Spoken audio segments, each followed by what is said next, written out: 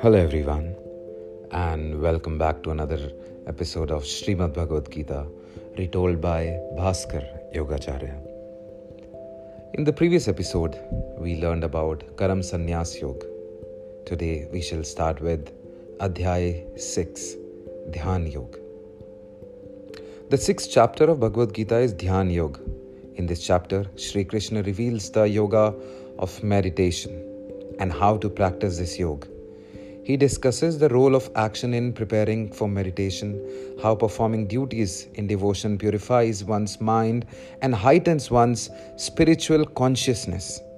He explains in detail the obstacles that one faces when trying to control their mind and the exact methods by which one can conquer their mind.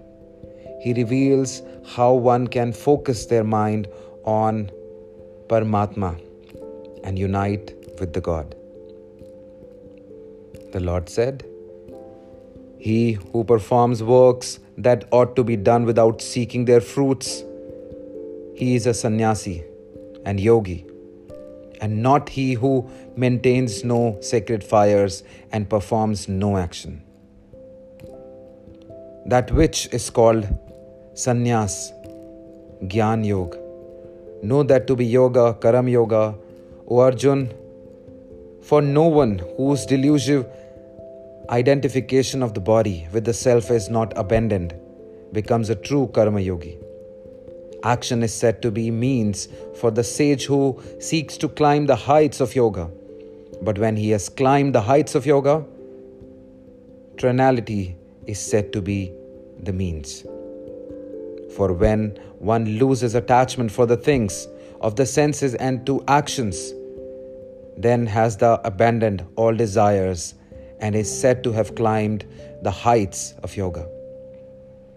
One should raise the self by his own mind and not allow the self to sink. For the mind alone is a friend of the self, and the mind alone is a foe of the self. The mind is a friend of him by whom the mind has been cornered. But for him whose mind is not cornered, the mind, like an enemy, remains hostile. Of him whose mind is cornered and whose serene, the great self is well secured in heat and cold, in pleasure and pain, and in honor and dishonor. The yogi whose mind is content with knowledge of the self and also the knowledge of the difference of the self from Prakriti, who is established in the self, whose senses are subdued, and to whom earth, stone, and gold seem all alike, is called integrated. He who regards with an eel eye well-wishers, friends, foes, the indifferent, neutrals, the hateful, the relation, and even the God and the sinful, he excels. The yogi should constantly fix his mind on yoga, remaining in a solitary place all alone, controlling his thought and mind, free from desire and the sense of possession. Having established for himself in a clean spot, a firm seat which is neither too high nor too low, and covering it with cloth, deer skin, and kusha grass in the reverse order. There, sitting on the seat with the mind concentrated and holding the mind and senses in check, he should practice yoga for the purification of the self. Holding the trunk, head, and neck erect, motionless and steady, gazing at the tip of the nose and looking not in any direction, serene and fearless, firm in the vow of celibacy, holding the mind in check and fixing the thought on me, he should sit in yoga intent on me. Ever applying his mind in this way, the yogi of controlled mind attains the peace which is the summit of beatitude which abides in me. Yoga is not for him who overeats, nor for him who fasts excessively. Not for him, O Arjun, who sleeps too much, nor for him who stays awake too long. Yoga becomes a destroyer of sorrow to him who is temperate in food and recreation, who is temperate in actions, who is temperate in sleep and wakefulness. When the subdued mind rests on the self alone, then, free of all yearning for objects of desire, one is said to be fit for yoga. A lamp does not flicker in the wildest place. That is a simple employed for the subdued mind of yogi who practices yoga. Where the mind, controlled by the practice of yoga, rests, and where seeing the self by the self, one is delighted by the self only. Where one knows that infinite happiness which can be grasped by the intellect but is beyond the grasp of the senses, wherein established one severes from not from that condition, which having gained, one holds there is no greater gain beyond it, wherein established one is not moved even by the heaviest sorrow. Know this, deliverance from association with misery to be yoga. This yoga must be practiced with determination and with the mind free from despondency, renouncing entirely all desires born of volition and restraining the mind from all the senses on all sides. Little by little, one should withdraw oneself from the objects other than the self with the help of intellect, held by firm resolution. And then one should think of nothing else, having fixed the mind upon the self. Wherever the fickle and unsteady mind wanders, he should subdue it then and there, bring it back under the control of the self alone. For supreme happiness comes to the yogis, whose mind is at peace, who is free of evil, from whom the Rajas has departed and who has become the Brahman. Thus, devoting himself to the yoga of the self, freed from impurities, the yogi easily attains the supreme bliss of contact with the Brahman. He whose mind is fixed in yoga sees equality everywhere. He sees his self as abiding in all beings and all beings in his self. To him who sees me in every self and sees every self in me, I am not lost to him and he is not lost to me.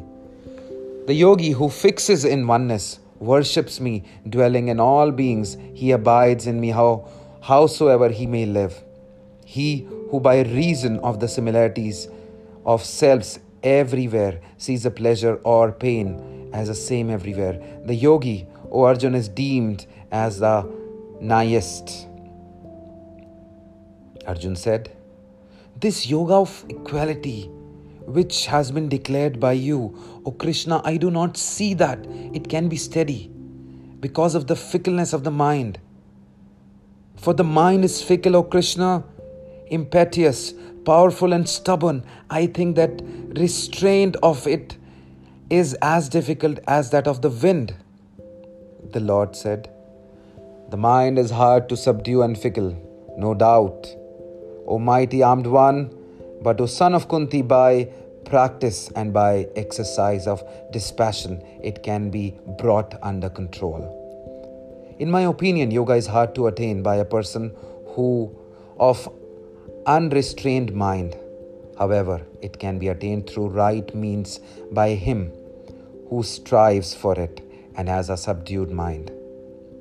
Arjuna said, if a person who is possessed of faith but has put in only inadequate effort finds his mind wandering away from yoga and then fails to attain perfection, what way does he go, O Krishna?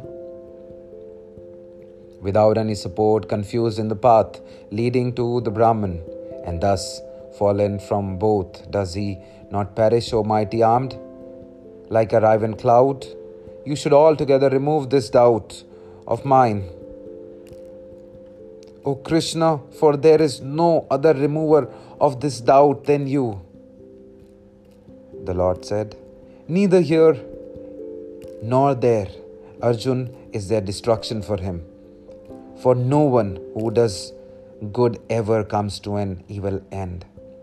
He who has fallen away from yoga is born again in the house of the pure and prosperous after having attained to the world of doers of good deeds and dwelt there for many long years. Or he is born in a family of wise yogis.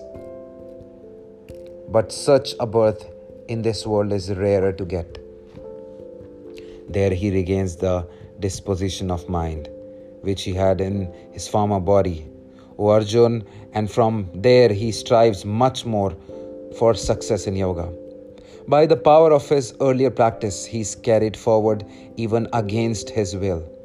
Even though he is in error about yoga, he transcends the Sabda Brahman, that is Prakriti or matter.